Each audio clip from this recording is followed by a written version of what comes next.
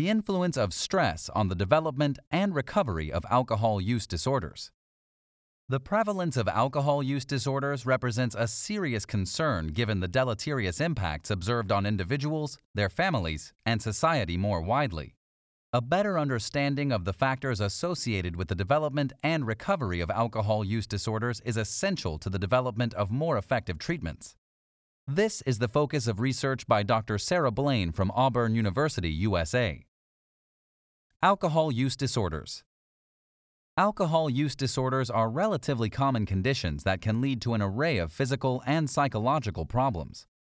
Alcohol use disorders are characterized by the loss of control over alcohol consumption despite detrimental social, occupational, or health consequences. Worryingly, 18% of Americans suffer from an alcohol use disorder at some point during their lifetime, and up to 8% of Americans develop severe alcohol use disorders. The socioeconomic consequences of alcohol use disorders are experienced nationally, with the USA losing more than $235 billion per year in health-related costs, productivity losses, premature death, and legal costs. Dr. Sarah Blaine from Auburn University investigates how a person's genetic background interacts with their experiences of stress to influence drinking behavior and change brain function. Drinking initially relieves stress.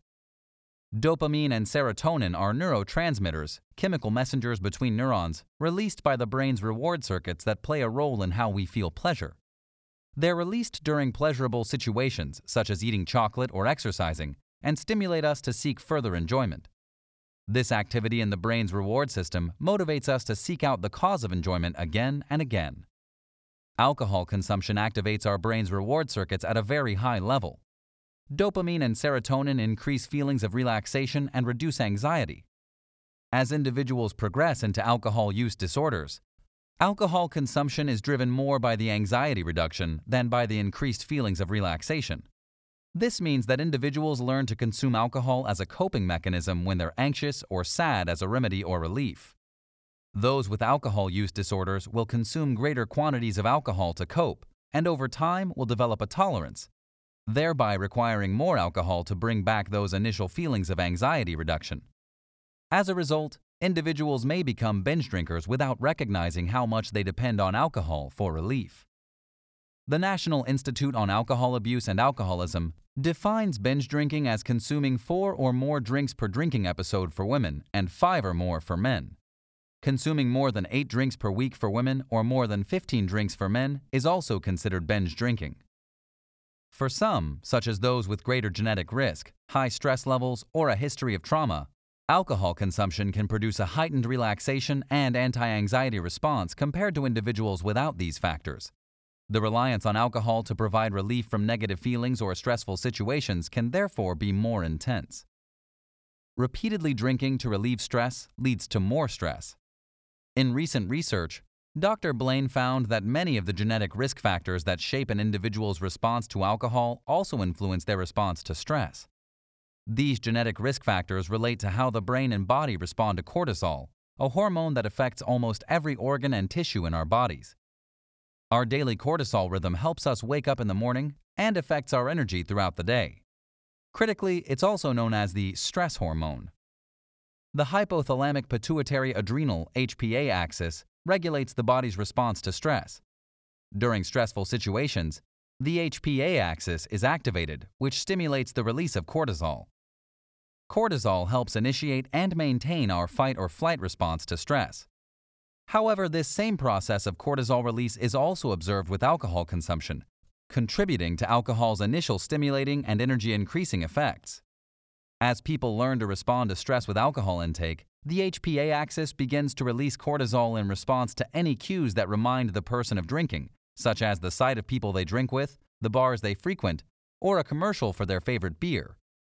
Therefore, cortisol release is linked to craving as it reminds the individual how good alcohol has made them feel previously and will stimulate anticipatory dopamine release. This is how HPA axis activation by stress can stimulate an individual's desire to seek out the feel-good effects alcohol can bring. But in doing so, more cortisol is released, exacerbating feelings of stress and resulting in a self-destructive cycle. Frequent stress and binge drinking damage the brain. After moderate alcohol consumption, the body can return to a stable state of pre-intoxication levels of cortisol. However, as a person binge drinks, greater alcohol consumption leads to more cortisol release overall. High levels of cortisol and prolonged HPA axis fight-or-flight activation lead to toxic cellular conditions and dysfunction in the body and brain.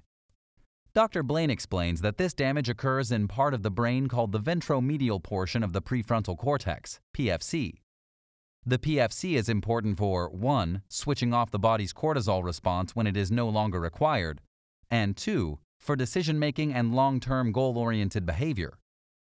Binge drinking can therefore decrease the PFC's ability to control cortisol levels, and thus drinkers will have high levels of cortisol in their blood even when not stressed.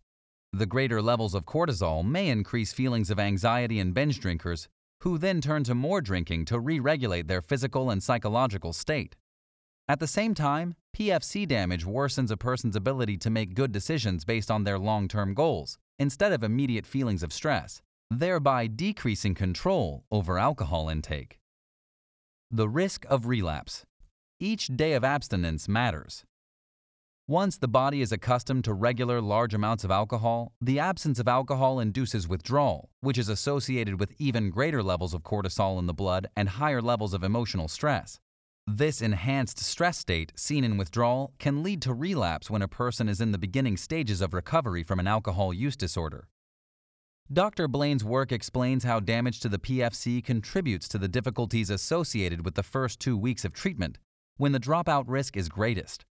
Specifically, Dr. Blaine provided evidence that people with the fewest days of abstinence before and during treatment have the greatest damage to the PFC, in addition to brain areas central to the reward system. Additionally, Dr. Blaine's research has shown that altered cortisol levels and PFC damage in the brain are highly predictive of shortened time to relapse. In research published in 2020, Dr. Blaine used functional MRI, fMRI, to measure brain activity in participants with an alcohol use disorder at the start of their treatment. The fMRI does this by detecting changes in blood flow. When an area of the brain is in use, blood flow to that region increases. People with fewer days of abstinence at the time of the brain scan showed lower PFC response to stressful images, indicating decreased ability to respond to stress. At the same time, those with an alcohol use disorder showed greater levels of craving after being exposed to stressful images, especially if they'd been abstinent for fewer days. This is one way that fewer days of abstinence is associated with a greater likelihood of relapse during early treatment, when susceptibility to cravings and alcohol reminders will all be at their highest. The good news was that for each additional day of abstinence during treatment, the risk of relapse in the first 2 weeks decreased by 14%. Each day of sobriety allows the brain to heal and to recover PFC function, which can support better decision-making and development of new coping strategies. One extra day may not seem like a giant step towards alcohol use disorder recovery, but each day of abstinence allows the brain to recover more fully from functional changes that have thus far supported continued drinking. Each day remaining abstinent in the early days of treatment will positively contribute to a successful physical and psychological recovery with a diminished risk of relapse. Looking to the future.